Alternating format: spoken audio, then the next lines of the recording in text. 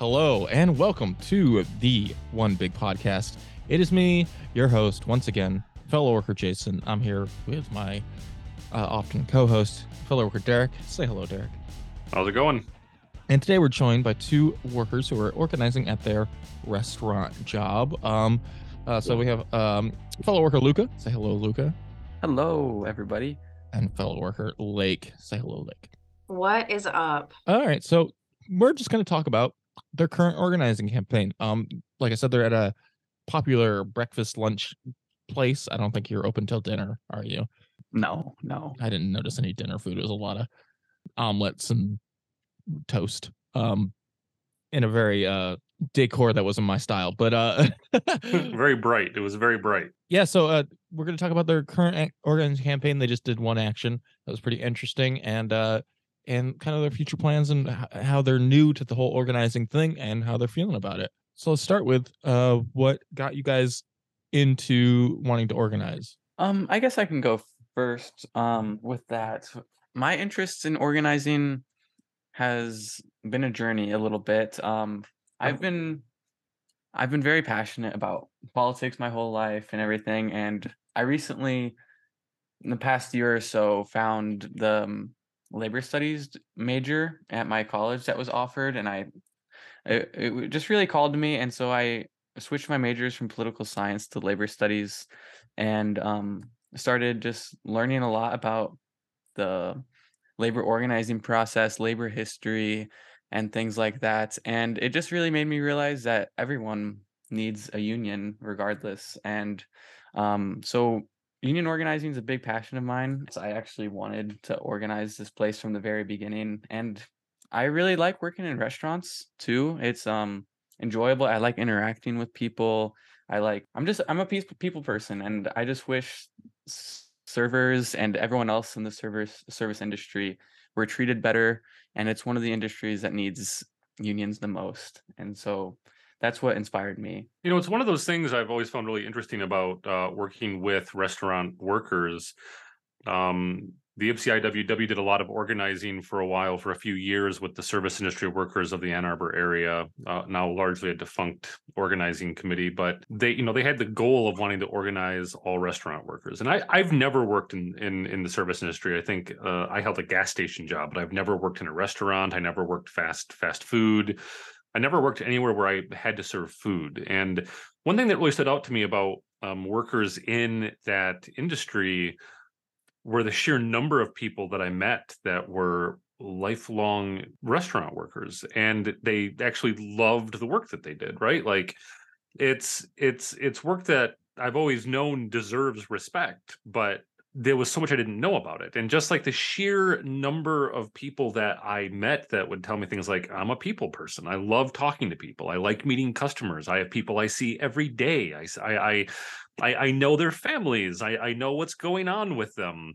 You know, they come in and they talk about their own workplace or things that are happening in their lives. I know these people was kind of eye-opening to me. And it also was one of those things that really cemented for me the fact that, like, restaurant work, it's a career, right? I mean, people build their lives around this work. And it's this industry that so many of us write off as not worthy of respect, not worthy of being able to build a life around. Most restaurants don't have retirement plans, right? You're basically living paycheck to paycheck your entire lives, and that's I don't know, pretty gross. So anyway, I appreciate that description of the work you did there. Also shows why I didn't last, because I am not a people person. So yeah, that's why my only food service job was White Castle when I was 17. And it's still the worst job I've ever had. Anyway, like, what got you into organizing? Yeah, so I was one of those kids who like really got into like anti-capitalism like really early. And so basically every job that I've had, I've been looking for opportunities to organize. Like I had a job at a factory where I was going around like, hey, like you guys, you all have carpal tunnel. Like, why don't you have a union? What is going on? Like, but I didn't really know how to organize at all. And I was just kind of like trying to figure out like how do I do it? Like how do I get these people all together working for this same thing? I have no idea. I'm a dumb kid, right? And I worked in the fast food industry a while. I went to university. I got like a science degree. I spent some time learning about sociology, learning about like psychology. And then I got out of college and I started working in restaurants. And I started working at Olive Garden. And I guess I just, I didn't Did you know. feel like family there? Yeah, I mean, no, I didn't at all. Actually, I felt really, really exploited every day. I enjoyed the work. I enjoyed the serving. I'm pretty personable, I would say. And I enjoy the job of serving. The thing is, it's just like the pay is nowhere, and all of these people, I just saw everyone working so hard, working every day, coming in with like a passion and like being so passionate about their work and getting no benefits, getting no hourly pay, having to work multiple jobs for what, like 14 an hour. And yeah, Olive Garden was really hard, and a very difficult place to serve. And it was just such a big corporation that I kind of felt hopeless starting there for organizing. Not that it's hopeless to organize a big corporation. You should try. However, didn't really see a place to start there. And then I saw downstairs and I went, okay, maybe there, right? And I met Luca a couple months after being there, and I saw their tattoo on their arm, which was an anti-capitalist tattoo. And I went, hey, you want to organize this place? It So turned yeah, into the Spider-Man meme, like, oh, yes, yeah. it was exactly a Spider-Man. Yes. The Um, thoughts found each other. and so we found each other, and we started making plans. And then we both joined the IWW, and yeah, and then here we are. Yeah, and what you were saying about service workers, about like all the work that they put in and all the hours and how they don't really get that much back from it. Kind of it just made me think to what you were saying, Derek, about how this is a career for a lot of people. Um and it's just not seen as that in our society, unfortunately. But we're not really much an industrial society anymore. We're kind of moving into the service-based society. So like there aren't really those typical, like back in the day when you would just go work in the factory for your whole life and that was your career. There's not really jobs like that as many available to us. And what is available to us are jobs like worker jobs, like working in restaurants. And that's what really drew me to the IWW, is because they've always organized the people that were kind of left behind by the rest of the trade unions or just by society itself. And it's just something I really love about the IWW. Yeah, well, we're happy to have you, and glad to have your energy, in that workplace. I mean, when you came to me, I think it was a phone call I had. You signed up as a member, and I got an email that said you had a new member in your area, and I called you up, and we had an onboarding call, and that was the first time I heard about the place you all worked,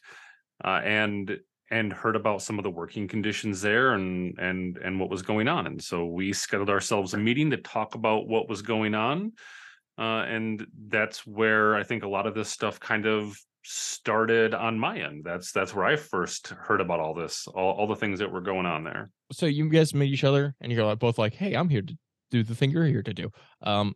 How do you start roping other people into this? Well, And how's for that going, I me, should say? yeah, well, for me, I had been working on my coworker Miles for a long time, just being like, hey, so like you see that we're exploited here, right? You see what's going on, right? Like you understand, like did you know that there's strength in numbers? Maybe we should do some things together to help our situation. And kind of just going around to all of my employees, just kind of gauging where they're at, mostly focusing on how like the support positions are paid and kind of gauging from there. So if they reacted really like strongly, I kind of would be like, oh, okay. Maybe that's a person to kind of incorporate into organizing. Um, or if they kind of reacted like, oh, well, that's just the way it is, et cetera, et cetera, I would say, oh, okay, maybe this is somebody that I should maybe like talk to a little more before incorporating them. Um, if I would find somebody who would have really strong opinions, I would be like, hey, do you want to maybe do something? Like we found our two, like the two people in our organizing party. I don't know if I should name their names, but basically they were the ones that just kind of seemed pretty like anti-capitalist in general. I kind of like had some conversations with them, and then I think Luca was the one that mostly did the like outward invitations. Yeah, so I kind of what Lake said, I'd say the biggest thing is just keeping an eye and ear out for people, for what they say and like if they're complaining or like anything. Like for example, I had a conversation with a server one time. I saw him sitting just like on the ground in the back of the house, like just looked really, really defeated. And I went over there and asked him, was like, "Hey, what's up? Like, what's going on? Are you doing okay?" And he told me about how the favoritism in this restaurant is just really getting to him, and he's tired of it every weekend. And I was able to have a really good conversation with him, and I didn't really do anything. It was just being there for people and like keeping an eye and ear out for them. And that's actually how I brought one of those people into the organizing committee too, because something happened. So where the dishwasher had the back of house people, they get free food every shift, and so one of the dishwashers requested a waffle, and he got it, of course, because he gets free food. But then he asked me for another one as well, like a second one, which is technically not allowed. But I went over to the person on Panini who makes the waffles and was like, "Hey, I know you already made this person a waffle. I don't want to get you in trouble or anything, but they did ask for another one if you want to make them one." And he replied, "Well, I don't care. Fuck corporations. I'll give them a waffle." And I was like, "Okay, this is someone I should probably talk to. This is definitely." So you just got to ask questions to people, just like get to know people, and it's not too bad. Yeah. Yeah, like a lot of like just listening and like validating people's concerns as well. A lot of times they'll like tell you more if you are like on their side about things. Yeah, I mean, a lot of organizers have different ways of putting it, but I mean, I think the general rule that I try to talk about is a 70-30 rule, right? Like but the basic message is you should be listening a lot more than you are explaining or talking. And when you are talking, a lot of times you should be asking questions. Like, what happened? That's such a good opening, Luca. Like what's going on? Like, tell me more about why you look so despondent, and finding out more about what their grievances are. You can't, long term, it is difficult to maintain real organizing momentum if you don't have an environment of solidarity where people know each other, people know that you have their backs, that you're there to listen to them, that you're there to support them. And also, it's difficult to organize if you don't have a sense of collective grievances, right? What are people pissed off about? What are people mad about? It's kind of counterintuitive, because I think the popular narrative of organizing is, I'm an angry organizer and I go in and I'm going to tell the people what they're mad about, right? This is what we're mad about. And then a lot of people like throw their hands in the air, their fist in the air, and they say, yes, that is what we're mad about. and then you go on the strike or something, and then the bosses fold and give you everything you wanted, right? But that's really not how it goes. Like, an organizer needs to be prepared to play the long game, and that is that getting and the game here, so to speak, is to get to know people. It is to know who they are, know their families, why are they here, what brought them here, what are their concerns in the workplace, how do they feel when something happened. Like, that's real on the ground organizing that builds relationships, and every relationship we form is a piece in the web that builds like real worker power at that workplace. Speaking of which, Derek, I did watch Norma Jean finally. Oh yeah?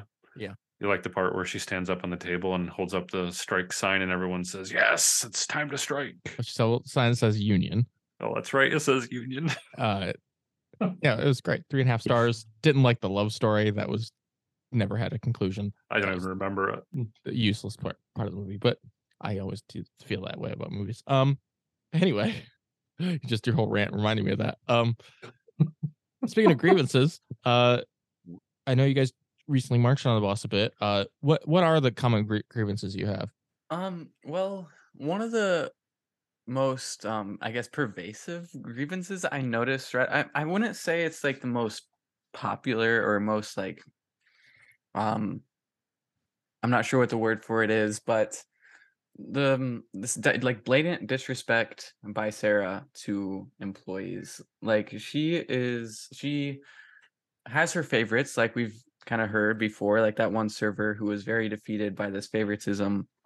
Um, and she uses that favoritism to her benefit. So she will treat her favorites very nicely. And then there's this shit list that she refers to explicitly to many of the workers there. And it's almost like a fear tactic, like, oh, you don't want to be on the shit list, because she'll make it very clear that you're on her shit list and you'll get bad treatment. And she'll also talk shit about you to um her favorites. So it's just that was one of the first things I noticed in this workplace. It's a very toxic work environment that there is. And I was very surprised to see that many people were just kind of feeding into it. They didn't really mind it that much. They're comfortable in it, especially the people who were her favorites. And they would say things like, oh, well, I'm not on her shit list because I deserve it. I worked, like, I do what she says and I work hard, so that's why I'm not on her shit list. And everyone who is on her shit list deserves it, because they all take her word. Like I don't know. It's just a very weird work environment, and I was just very surprised to hear that people weren't as upset about it as I was. I noticed But it like right off the bat. actually, and Sarah is the store manager, right? Yes, Right. yes. And I mean, it's actually very common in my experience working with restaurant workers. In almost every restaurant that we've ever touched or organized in, there is almost always a group of workers who get the primo shifts. They get the primo tables. I'm going to find a different word than primo here. They get just basically the best hours, right? And those people are happy. They're doing well. They're not on anyone's shit list. And then there are a group of workers that don't get those things consistently. And it's a very interesting dynamic. I don't generally believe in I don't think bosses are often like in back rooms twisting their mustaches, laughing to themselves about how they're screwing workers over. Like I don't think they're clever enough, generally speaking, to plot in that way. But there is an obvious power structure there that they are intuitively tapping into and dividing workers. And it does absolutely divide up the workplace, and it makes organizing on the ground more difficult. And a lot of us internalize that structure because we have to live in it. We have to live with it. And so a lot of what we have to do is unpackage that structure and get people talking about it, not telling them why they're mad about it, because that's just going to make people feel alienated. But talking about it, you quickly come to realize that people recognize it and they do have problems with it, but they've developed ways to cope with it. And when you start talking about it, those layers of like coping start to fade away, and you can start getting into real serious organizing with those people. With stuff like that, it's weird because like it's easy to organize around something like low wages or more break time or something, because that's like a concrete definitive thing. But it's much harder to organize around. It's kind of weird here, that's a bit nebulous. I know you recently marched on the bosses. How did that go? Wait, before we talk about marching on the boss, can I highlight one thing? Yeah, go for it. Great. So there was something else that you said about assessing certain concerns in the workplace. In the IWW, something that I've used, and I'm pretty sure I took it from organizer training at some point. It's been so long, I don't quite recall, but we use like this grievance analysis tool often. It sounds fancy. It's nothing at all like a hammer or a wrench or something more complex. It's paper, but it outlines like what's the grievance, right? What is your concern? And then we assess it by trying to looking at it in three different angles. And one of those angles is how many people care about it, right? How many people think this is an issue and care about this issue? And then another question that we try to assess it by is how many people does it impact? Like if we make a significant change in this policy or this power structure or this thing, how many people will it genuinely impact? And then the third piece that we should always keep in mind is how much effort is it going to take to fix the problem, right? Can we fix it? Like my lowest tier is, can we fix it with a march on the boss? Is that going to fix the problem? Or at the other higher end of the spectrum, is it going to be a strike? Are we going to have to shut the restaurant down in order to make change? And like wages, as an example that you brought up, Jason, like wages are one of those things where it's often high, right? It impacts a lot of people care about it. But then it's also high in terms of how hard is it going to be to fix that problem. It often takes more than just a simple march on the boss to make significant changes to wages. A march on the boss is a great place to start, and maybe it will end at that point, but that's a hard one.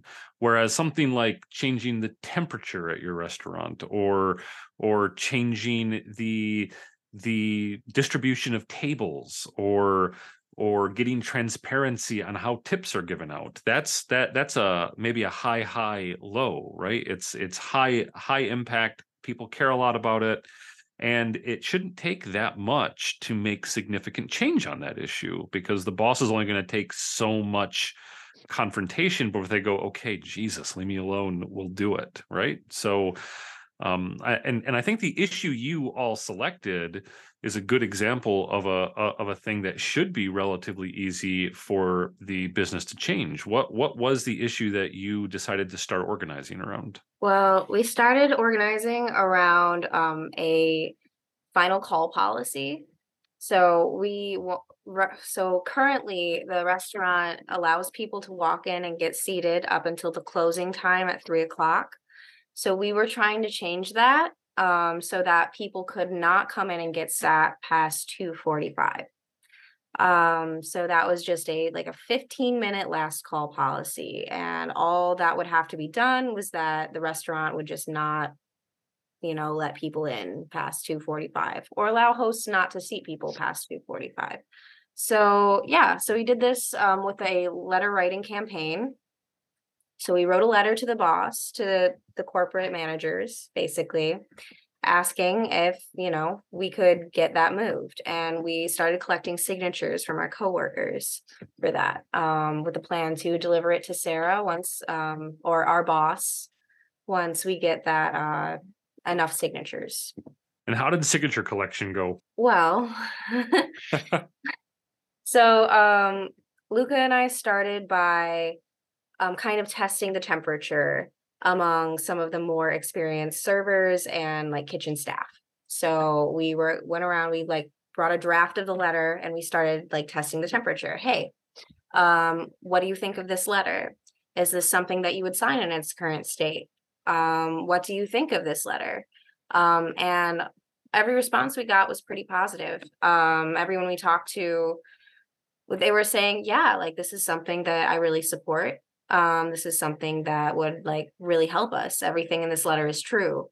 And I would like to sign it. Or they would say oh yeah, let me think about it. And it was all pretty positive, and we were pretty sure that, if we started going around collecting signatures, that we would get a fair amount of responses.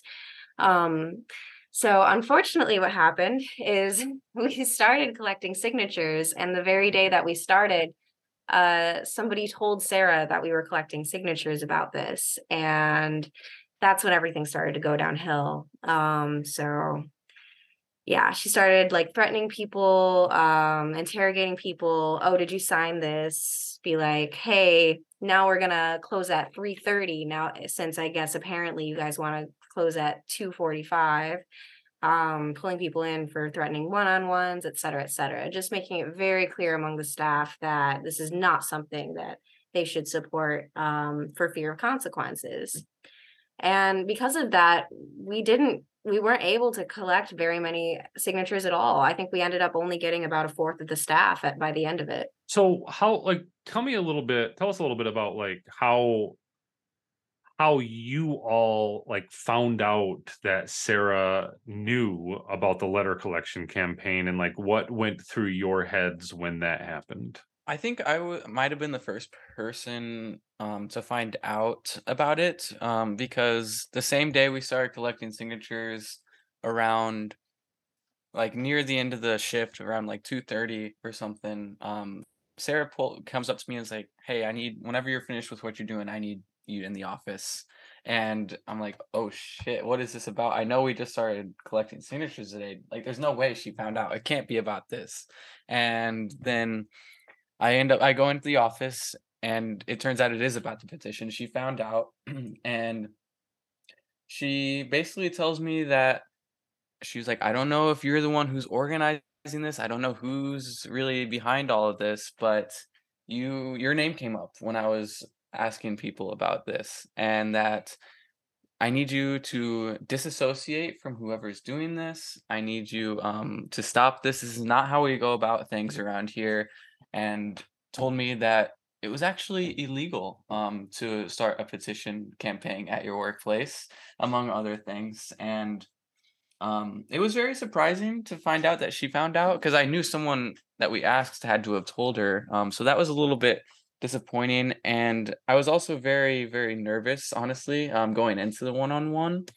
Um, but then after I walked out of there, I was like, "Wow, this isn't really even that bad." Like, the worst of what was going on in my mind, like, just happened, and it wasn't really that bad. She didn't ask me any direct questions. She didn't really say anything. She just told me to stop this, and I was like, "Okay, okay." And I went back out there, and yeah, that's about it. Oh, no, but I mean, I mean, this is the thing that I think is so interesting about this. And we talk on the One Big Podcast a bit about like these power structures at work. And the letter you wrote was very polite. It was very friendly. I think at some point, we had talked about making it 2:30, and then we found out that some people thought that maybe 2:30 was unreasonable, and they were uncomfortable signing a letter that called for 2:30 because we'd never get it. And this is the process, the collaborative process of working with your fellow workers, right? You talk to people, you get feedback, you make adjustments, you make something that can build a sentiment amongst your fellow workers, and you can take that collectively to the boss.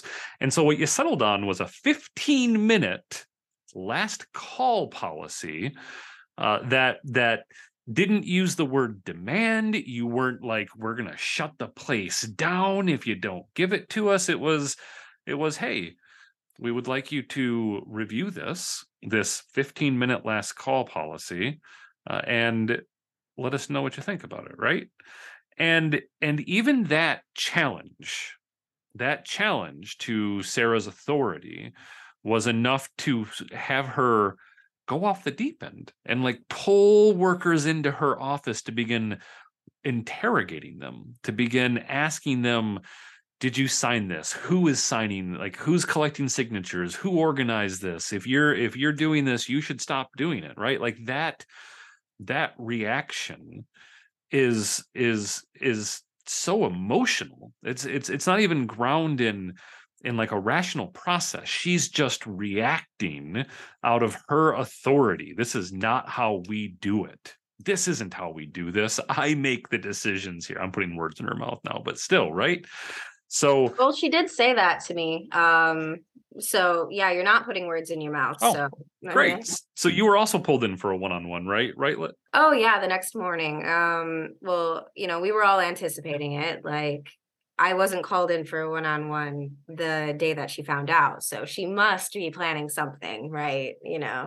So, the next day, I went in, extremely nervous. Fortunately, we were anticipating it. So, Luca and another organizer that had been working with us to get signatures actually showed up to the restaurant hours before they were supposed to come in, just to have that solidarity with me. And we like went over what I was gonna say, we had a meeting the night before. Derek, you were there for that. Just like rehearsing, like, you know, if she asks you this is what you can say. And you know, that solidarity going in was really helpful. So yeah. She pulled me in about 2 hours after my shift started. And, you know, she started out with like, so there's a letter going around, and I'm like, yeah, okay. She's like, so I understand that you're in charge of this. And I'm like, oh, in charge. Okay, interesting words. As if I'm in charge of anything, as if this isn't a collaborative process. And she was just like, yeah, just like, are you the one in charge of this? And I was just like, oh, you know, I feel uncomfortable answering that question. And that was kind of my standard response. But she was asking me things like, who all signed this? If you're not in charge, who is? Just trying to find as much information out of me as possible. She told me that there's a chain of command and it starts with her, and every decision has to go through her, and she is the one that makes every decision. She said that this isn't the way we do things. This isn't how we structure these. Like, it's a chain of command, and it's in every restaurant, in every job, and it's something that I have to abide by. And I just kind of was just like, all right, you know. Just like, you know, trying to just intimidate and just be like, you know, like, I'm the one in charge and what you're doing is wrong. She told me I had to stop this, and that she was going to stop this. And that she had eyes and ears everywhere, and she knows everything that goes on in the restaurant, and there was nothing that we could get past her. And I was just sitting there like, what is she so scared of? Because we don't even get breaks. And we are asking for 15 minutes at the end of the day to just start our side work. I don't understand. Like, but yeah, I mean, knowing that, you know, Luca was there outside of the office, you know, and that I had people there to support me afterwards really made me not afraid of her, you know? I mean, I was shaking coming out of the interview, but I didn't cry. And, you know, and I was able to, you know, rely on my fellow workers, and that was really helpful. So yeah, that was like the worst thing that could have happened, and it happened, and it was fine in the end. And you know, still working there. So there you go. And I think And we're still organizing too. we're still Yes. organizing. Any day you can get through without crying is a win. Yeah.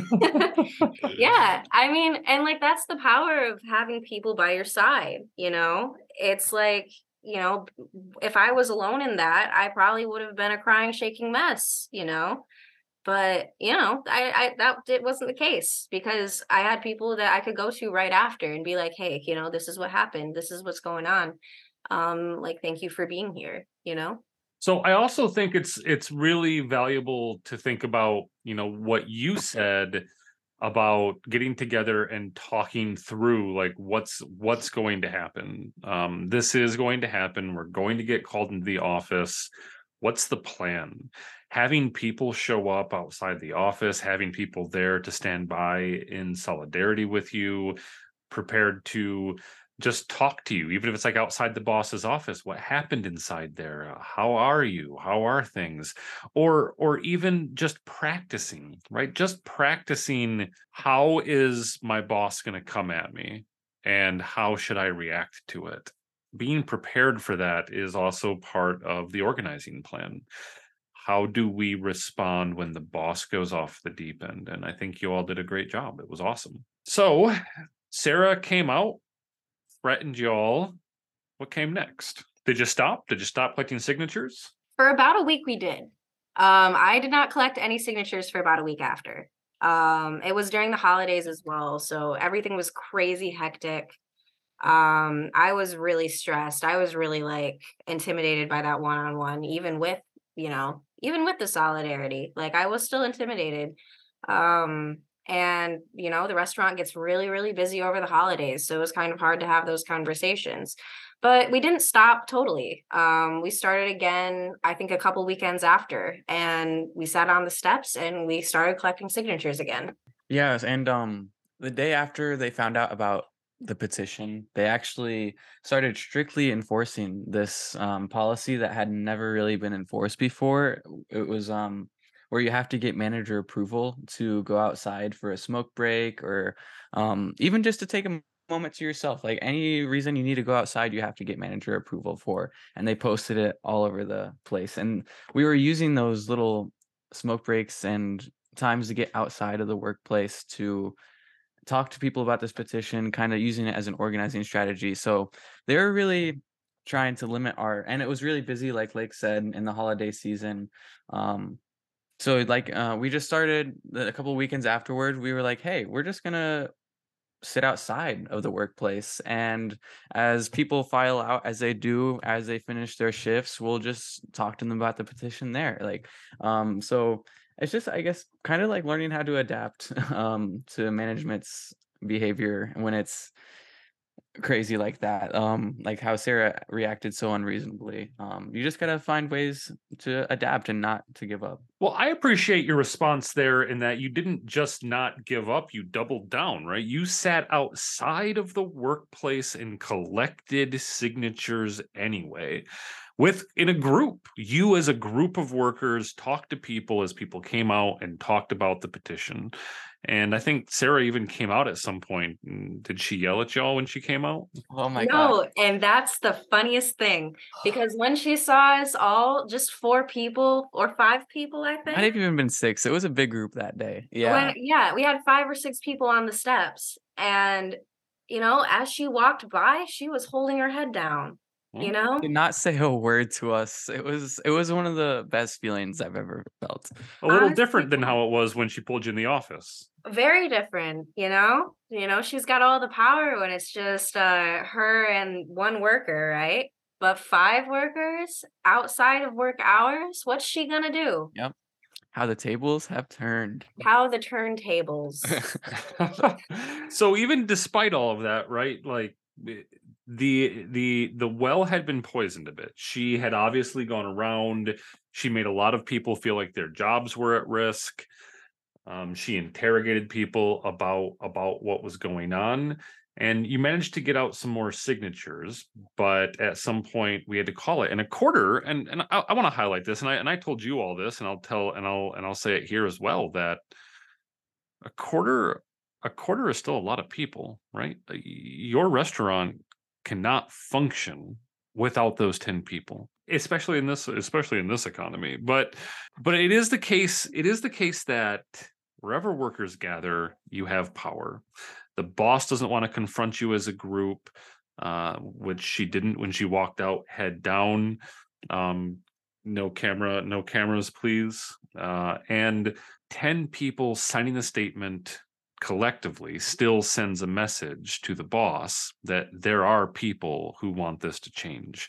So you didn't stop, and we made a plan. And so where did we go from there? Well, actually, before we go into that, can I ask you, because at some point we decided to file an unfair labor practice. Now, this is perhaps controversial to some of our fellow workers. I know that not everybody in the IWW or even outside of the IWW believe that the NLRB is our friend.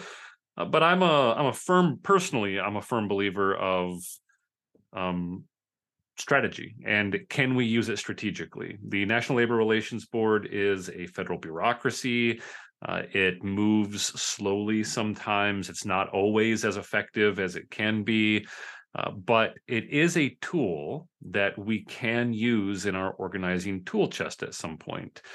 And in this case, we had decided that there were so many violations that she had pulled, so much interrogation, so much intimidation, that it had frozen the environment, so many direct threats to workers, that strategically, like my own criteria for this, which I believe I shared with you too while we were talking about it, is because at first we weren't going to follow ULP, but at some point it became such a problem that it addressed my criteria, which is, does it build worker power, or does it help build worker momentum, and or Here's the third criteria. I don't remember what it is, but the first two are really important. Forgot your and own criteria. I did. It's been a long day, man. But regardless, if you aren't building worker momentum and you're not building worker power, a ULP may or may not help you. But in this case, we decided that we were making a plan to go march on the boss, and it was in our best interest to start bringing out another lens, another avenue of pressure. That's what a lot of organizing is about, right? What pressure can we bring to bear to accomplish our goals and to make sure that workers know that we are there and that we have each other's backs. And so bringing in a ULP, an unfair labor practice, was decided that was a strategic mechanism a strategic tool that we could bring to bear to add additional pressure on the boss while we marched in the front door. We filed the ULP. How was that process for you two? Yeah, so we filed it on my birthday. I don't think I knew that. Happy birthday, belated. Yeah, we filed it on my birthday. Well, the thing was, the environment was just like, as you said, so frozen. Like everyone was just really terrified. We had this boss going around threatening people. What are they supposed to do? They're scared for their jobs. Like, of course they're not going to sign a petition. I understand. But yeah. So I think the filing of the ULP was not actually that hard. I think Luca and I filed it in like probably, I don't know, like less than 2 an hour. hours. Yeah. It was not that hard. It was just like a really simple form. We like checked some boxes, wrote a small summary of what was going on. And the very next day, guess who was acting super nice, because corporate got a notice. And now we have a boss who can't retaliate and knows that if she does retaliate, there will be consequences. So right now we're dealing with nice Sarah. We're dealing with good Sarah. Instead of mean, angry, threatening Sarah. Yeah. Yeah, and Sarah's like blatant disregard for labor law in both of our one-on-ones that we had just made me realize she probably just does not even know labor law, and corporate probably had to come in, HR had to come in and give her a crash course on labor law and how to treat your employees, because obviously she did not know.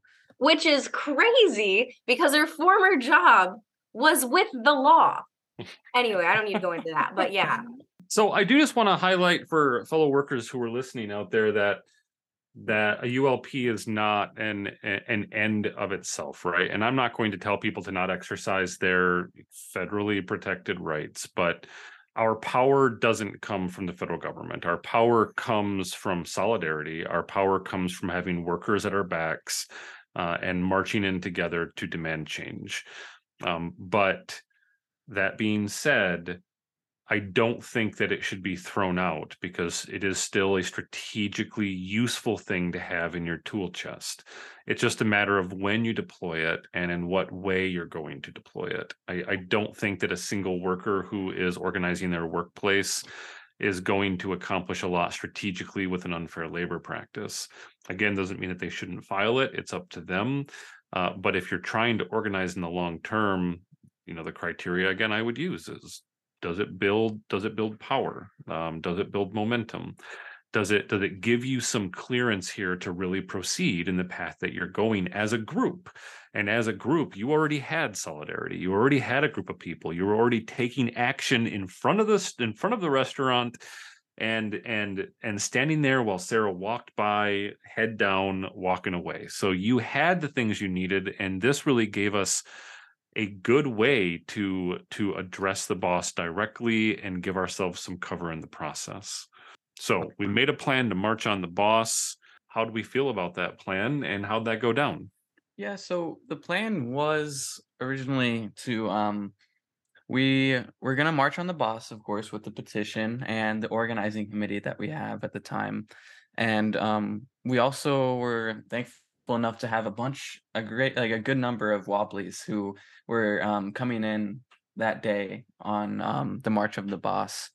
And they all got seats in all different sections of the restaurant, up at the counter, like everywhere. Wobblies were all over the restaurant.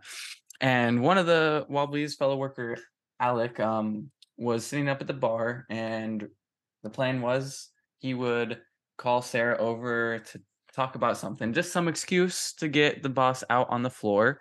And as soon as that conversation finished up, then we were already gathering behind Sarah, and all five of us were there. And as soon as she turns around, Lake goes up and tries to deliver the petition. And man, she ran. Like she went so fast. She was like, no. Bolted. She was like, no, we're not doing this here. She's like, can we Come not into do my this office. here?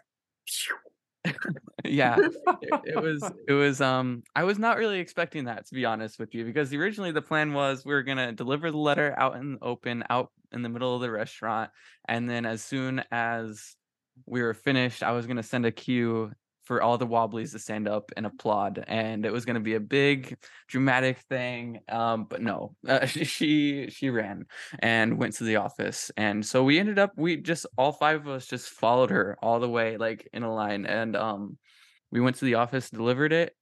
Didn't really experience anything negative. They treated us very professionally, like very HR lingo, like, oh, okay, thank you for this. We appreciate it. We'll get this to corporate and we'll let you know what comes next or something like that. Yeah, I was surprised because in my one-on-one, Sarah was saying things like, I will never work with you on this. I will never talk to corporate. And then after the ULP, and I think that's what did it, is we filed the ULP and now all of a sudden, thank you, I will take this to corporate. It's not my decision to make, but I will get it to somebody. And they put it in an envelope. I will note that my hands were shaking the whole time that I was talking to her. And I saw her looking down at my hands as they were shaking, holding the letter, and just be like, I'm like, oh, okay. But yeah, it went fine. It was not that scary in the end. And, the Wobblies all, paid their bills, left big checks, left big tips was what I meant to say. And wrote little notes of solidarity for the workers. And it was a really nice experience. I would call it a really good day. And, very memorable to me because that's the first time I've ever done anything like that. Yeah, and That's I remember Lake telling me that the servers were looking up what solidarity meant because they saw these fat tips and they saw What's solidarity. solidarity Like, mean? what is this? What is this? But one of the servers was like, looked at my check and went, wow, that's a really big tip. And as he's walking by me, he puts his fist in the air as like a symbol of solidarity. And I went, wait. This is someone we need to talk to, I think. I'm like, oh, a potential Convert. organizer? I don't know. But yeah, it was a really good day. And I think working with the IWW on this was I guess a resource that was indispensable to us because not only did we get a lot of advice from really experienced people, as new organizers, we don't know all that much about the process. We don't know how to word things. Somebody came to a meeting and told us, this is how I would word this message to your boss. This is how I would deliver this letter. And, that was fantastic advice. We didn't know what to say. So yeah, I think and to just having that support there in the restaurant and knowing that all of those people were there to support you,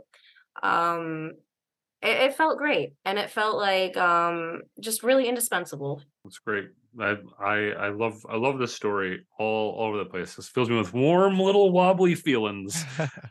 Yeah, as far as her attitude changing after the ULP and that kind of thing, that's why I sort of agree with Derek where it's important. It's a war on all fronts, right? So you might as well fight it all on all fronts. You find this a lot with in left wing circles where people who are against voting or whatever, and it's like, yeah, it's the minimum. Like, it's not going to change. You're not going to vote your way to freedom or anything, but it's another front where you could fight, and it's a pretty easy one.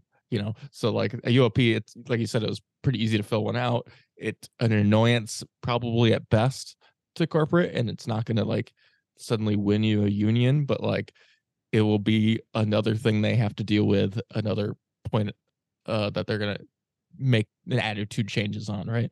Yeah, and honestly, I think Lake and I both feel very much more protected now because like Sarah was just acting very, very unreasonable as we kind of went over, and people, including ourselves, were very afraid of losing our jobs because of this. But now with the ULP, like we feel more protected, and we feel like we have like this 6 month period to kind of just go crazy, like talk about wages, like in the workplace, and just like kind of be a little bit even more bold. Like I'm not as afraid of being fired for collective activity now because there's already a ULP being filed. Like the government is looking over her shoulder and she's doing everything she can not to fuck up again because I think she knows that she fucked up in this Yeah, situation. she knows she can't do that. She can't intimidate people anymore. Um, Honestly, like I just like it's just like she was so bold right out of the gate. I'm hoping that boldness, that intimidation doesn't stick in people's heads. Um and that, they feel empowered to move forward because like, we're going to get this period of time, where they are investigating her. And I think during that period of time, she's probably going to be a little bit scared. She's probably going to, maybe not be as brazen. And I think that's something to really take advantage of. I just want to say though that the ULP probably figures into this in some way, but I will point out that the first time Sarah was cowed was before the ULP was ever filed, when she walked outside and a group of you were standing outside, right? And the ULP definitely, certainly contributes to this as well because it definitely feels more serious now. But at the same time, you all marched on her in the restaurant demanding change, and it's a lot harder for her to react. Like that's the power that you have. That's the power that we have. And I think that she would be reacting, that she would be cowed as well now with the confrontation that you took, the march you did on the boss in the restaurant. The ULP contributed to that. But I think that ultimately, as we saw when she walked outside of the restaurant, that she is responding to the power that you have brought to bear here. And I'm 100% with you that we've got to use this and continue organizing, continue talking, continue building those relationships, remind people that we have a right to do this, that we can organize to improve our working conditions. There's a good chance that she might double down now, right? Because now we've brought in and corporates involved, and the federal government's looking over her shoulder, and maybe she'll feel nervous about reacting certain ways, but inside she's still the person who feels like she should be in charge. And so we have to watch how she behaves, and we have to build a power base now to continue confronting her with bigger and bigger numbers, to make sure that she can't get away with anything, and we will hold her to account. Exactly. All right, I think that about wraps it up. Anything else you want to go into, Derek? I'm just kind of curious. The only last thoughts I would have is from Lake and Luca. Are there any organizing tips that you two have picked up along the way? Things you've learned that you think fresh-faced organizers would also benefit from learning? Words of wisdom. I'd say one thing that I wish we would have done differently, maybe we kind of started this organizing campaign with the petition, and I kind of wish we just would have, before we got everything kicked off like that, we would have done some more social events or something because we've got a pretty small workplace and it's about 40-45 people. And with the way it is right now, it's very divided. Like Sarah uses her power to divide us, like we've talked about in the past. And it would have been really nice to kind of connect everybody, like get people feeling a sense of community with their workers instead of this like sphere of Sarah, I guess, So it would have been nice maybe to hold some social events, get to know people more, and then from that base kind of start organizing with some more pertinent issues or something. Yeah, Luca and I were talking about this, I think yesterday even. Like, we're talking about like right now organizing like a get together of workers. And we could have done that from the start, We could have like talked to like gathered a group of people outside of work and talked about grievances and talked about like what they felt were the most important grievances, what they want addressed. And instead, what we did was we kind of gathered information from various sources, but like not all together, and we did it at work, and we didn't kind of, I don't know, we didn't really have that pulling of workers together that we wanted. And I think that doing that initially would have been really beneficial. And I think that if I'm organizing again in a new place, that is something that I'm going to want to start with. Well, and even now though, we're still planning some social events. We're going to get to know some people. We're going to continue building those relationships and continue our organizing efforts and keep organizing there. So I think y'all are in a good place, and we'll just keep on trucking. Yeah, there's definitely a way forward, and we're just going to try and find it. What was that look for, Jason? Just pulled out a saying from the 70s. Keep on trucking. Let's keep on trucking. All right. Yeah, whatever. Yeah. So I'm excited to see what you guys do next. I'm also, as I've said on the podcast before, Derek's the bread, I'm the roses. So I'm definitely in favor of more social events, get together, hang out, and at the very least, someone will get too drunk and then you'll have blackmail. Wow. Anyway, so yeah, thanks for being on. And I can't wait to see what you guys do next. Thank you for having us. Thank you so much. And that's the show, folks. It was recorded and edited by me, fellow worker Jason. The intro and outro song are also by me, fellow worker Jason. If you'd like to join the IWW and be part of the One Big Union, go to iww.org/join. If you have any questions, comments, or concerns for us, you can always email us at ypsilanti@iww.org. And until next time, an injury to one is an injury to all.